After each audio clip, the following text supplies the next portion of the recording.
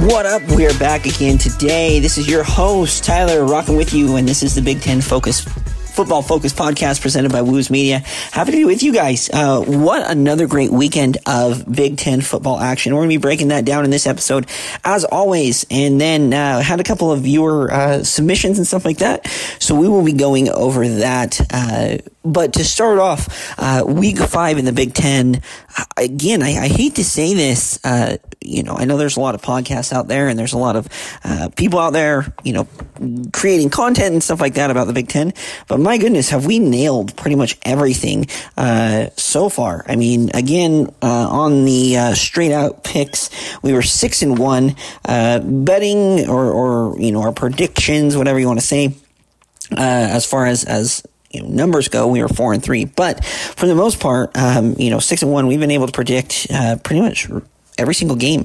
We've only had 6 losses this entire season, and we've only had 27 all time. That's dating back to last year. 27, which is crazy out of the amount of games that we've been able to cover, including bowl games. That's right. We are kicking butt. Happy to be with you guys, as always, still. A lot happened yesterday, and I'm excited to jump into it. So let's not waste any more time. The first one that we had a viewer submission messages me, and I kind of thought it was funny. As always, nailed it, right? We said Minnesota, we had Penn State, we had Maryland, Rutgers, Michigan, and Iowa. Now you might say, well, yeah, those were all easy picks or stuff like that. But hey, I don't see you having a podcast making predictions. No, I kid. But no, as I'm sitting here and I'm looking at it, and I got a message, and he says, I can understand what you're saying, that you haven't been able to predict Purdue right. And he said, don't worry, me and my friends, we always go the opposite of what you say. So Purdue is the one team, man, that has just continued to give us trouble. And look, they had an absolute brilliant game against Illinois. We've been really high on Illinois. Maybe it was because of last year's hype, because I felt like they were the ones, that really put us over the edge.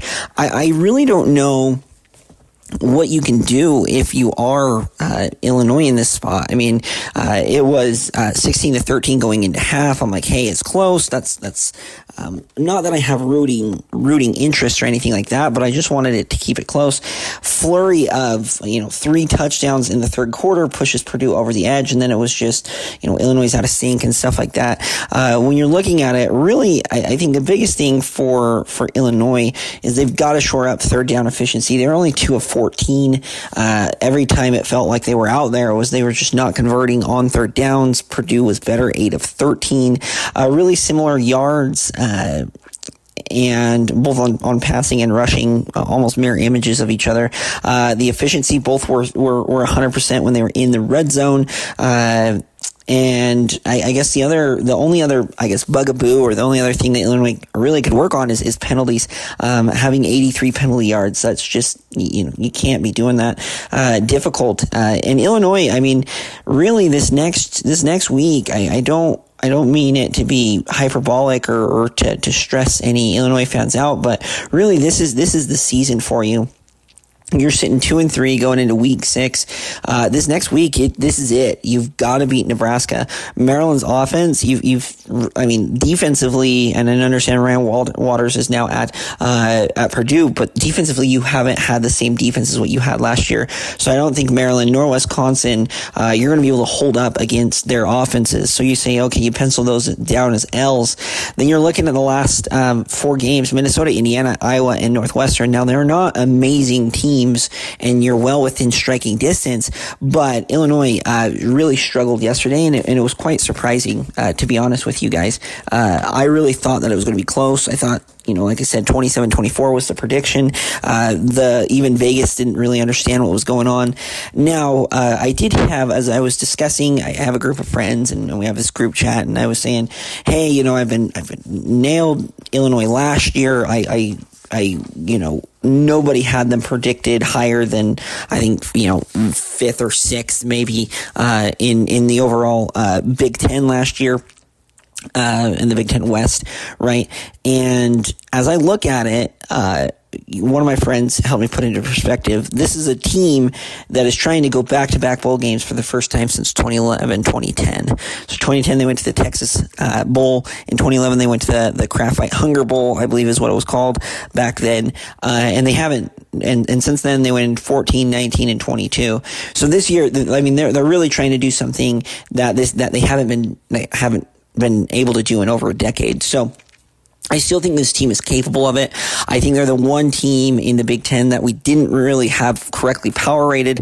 I think Minnesota, we were a little bit higher on them, and they've kind of came back to came down a little bit. Northwestern, we didn't really know with the controversy surrounding the program and everything like that where they would land.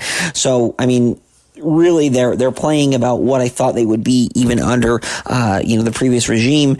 Maryland, great offensively. I think this week is the measuring stick going up against Ohio State. But really, I mean, I think Illinois has been the one team that I feel like we've been high on, and they've let us down not only in the Kansas game, but they let us down in the Purdue game as well. So that's two games. Fool me once, shame on you. Fool me twice, shame on me. Right. So we're gonna tweak our ratings and stuff like that. Of course, we have our algorithm and our fill of the games and stuff like that. Illinois just isn't where they were at, so we need to power rate them down just a little bit. That's kind of how that works. Minnesota, that game, really an interesting game. I thought that was about where it was going to go. The line crept down all the way to 9.5, which I think we on the podcast, it was -11. They hit exactly on the 11, so we were happy with that. But as that line creeped down, made me a little nervous. I need to maybe talk a little bit more about line movement or whatever. But Minnesota pulls away against Louisiana. This Louisiana team, they went 6-7 last year, so it wasn't anything crazy impressive. But it was a good get right spot, like we said. They're 3-2 going into Michigan. They get them at home for the Little Brown Jug, I believe is what they call that. And personally, I think they're going to be 3-3 looking at the next half of their season. But I guess the goal is just get 3 wins, right? That's the goal. That's what's on the forefront. We're all trying to make bowl games. That's what we want to see. We want to see us represented there. That was a good step for Minnesota. They looked better than what they did the week previous against Northwestern. They still should have beat Northwestern, but hey, this is where we're at. Northwestern, I mean, you talk about all-time bad beat alert. I was like, hey, it's not going to happen. 26.5. It's not, I mean, I think this team is good. They were playing so well through the first half, and even through about 2.5 quarters. In the third quarter, they go for it 2 times, like within their own 30 or within their own 40. They, then have a couple turnovers, and then they weren't able to convert down when they get inside the red zone again, and Penn State ends up blowing them out. This game was a lot closer. If you guys weren't able to tune in, then really what I think you would expect. Again, if you're Northwestern and you're sitting at this, they have Howard this next week. Similar to Minnesota, they're going to beat Howard, but they're going to be sitting 3-3. And again, you got to get to 3 games. You've got Nebraska, Maryland, Iowa, Wisconsin, Purdue, Illinois.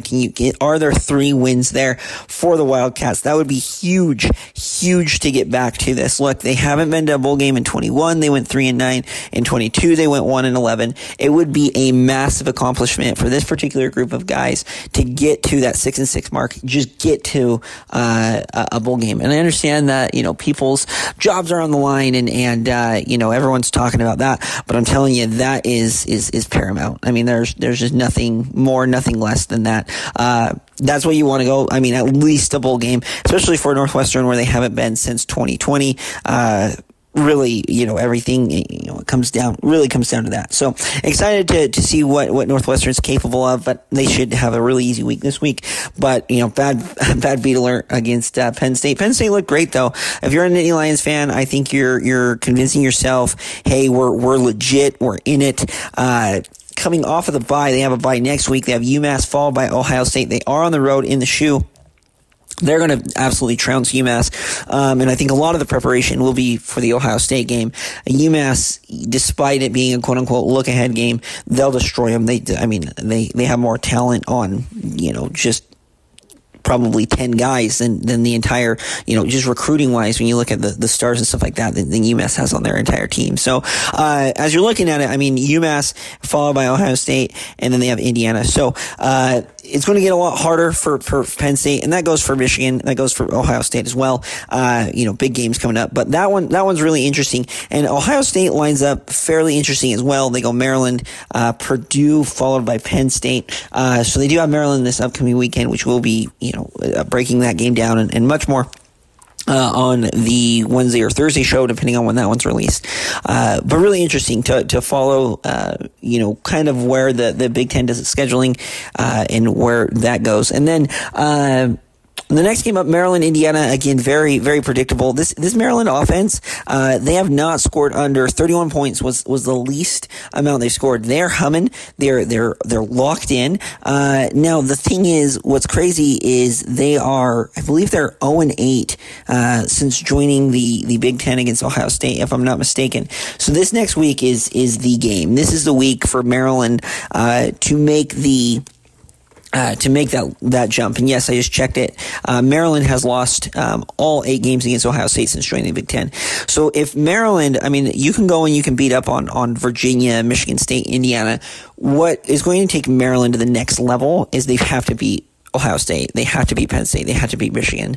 Right? Now you beat Michigan State, and we predicted that. We knew that at the beginning of the year. We said I'm not thinking that Michigan State's going to have a very good season. That was prior to the allegations and what's been going on with that program. It's prior to that. We said that at the very beginning of the year, right? But in order to make that jump, you've got to beat them. You've got to beat one of those 3. You get Ohio State on the road, you have Penn State at home, you have Michigan at home. So 2 of the 3 are, at College Park. That's where you want it to be, in front of your fans. But really, this is quite honestly the season, and I don't mean that hyperbolically. You can lose all 3 of those games, right? You go 9-3 and you're happy, but again, it's always in the back of your mind. Are you going to be able to get that recruit when you think about next year's recruiting cycle and stuff like that? Are you going to be able to get those players? I don't know if you do. If you're a player and you're like, hey, do I go to Michigan or do I go to Penn State or do I go to Maryland? Maryland has to really break this one down. They've got to win this game. I'm excited to break that down next. Rutgers beat Wagner. Again, very predictable there. Michigan, Nebraska. A couple thoughts on that one. As I was watching that game, my dad, as you guys know, huge Michigan fan. Nebraska, I texted him, Michigan looked good, and I'm not going to take anything away from Michigan. And a lot of people, I hate when they do it. They're like, did Michigan win the game or did Nebraska lose it? Well, 2 things can be true, right? Michigan won the game. They looked really good. It was the first game really that I felt like this offense hit their stride. I don't feel like Michigan pulled their punches where, in the ECU, the UNLV, the Bowling Green game, I kind of felt like they held back a little bit. I feel like they really unleashed themselves in this game. It was fun to see. I really, really think this Michigan team is the most complete team in college football right now. That's including Georgia, that's including Alabama, that's including USC, that's including Washington. This is a complete team on both sides of the ball. We even saw Washington struggle a little bit against Arizona this past weekend. So Michigan is very, very complete. They played a very sound game. But this Nebraska team is just not good. If you are in Lincoln, Nebraska, or if you're a Big Red, Cornhusker, right, you love them, I would just be destitute, distraught with where this team is at. There's nothing on this team as I was watching this where I was like, I can get my hands around. I'm excited for this. Again, we talked about it when they played Colorado, what it must feel like when you see a 1-11 team in Colorado, then you go on the road, you've been trying to build and get back to prominence for so long, and they're back and basically relevant within a year. I don't know. This is a big job. I think Matt Rule's the guy, and I don't want to be hard on him because he's. Of course you have the transfer portal, you have your recruiting and stuff like this. This is his first year.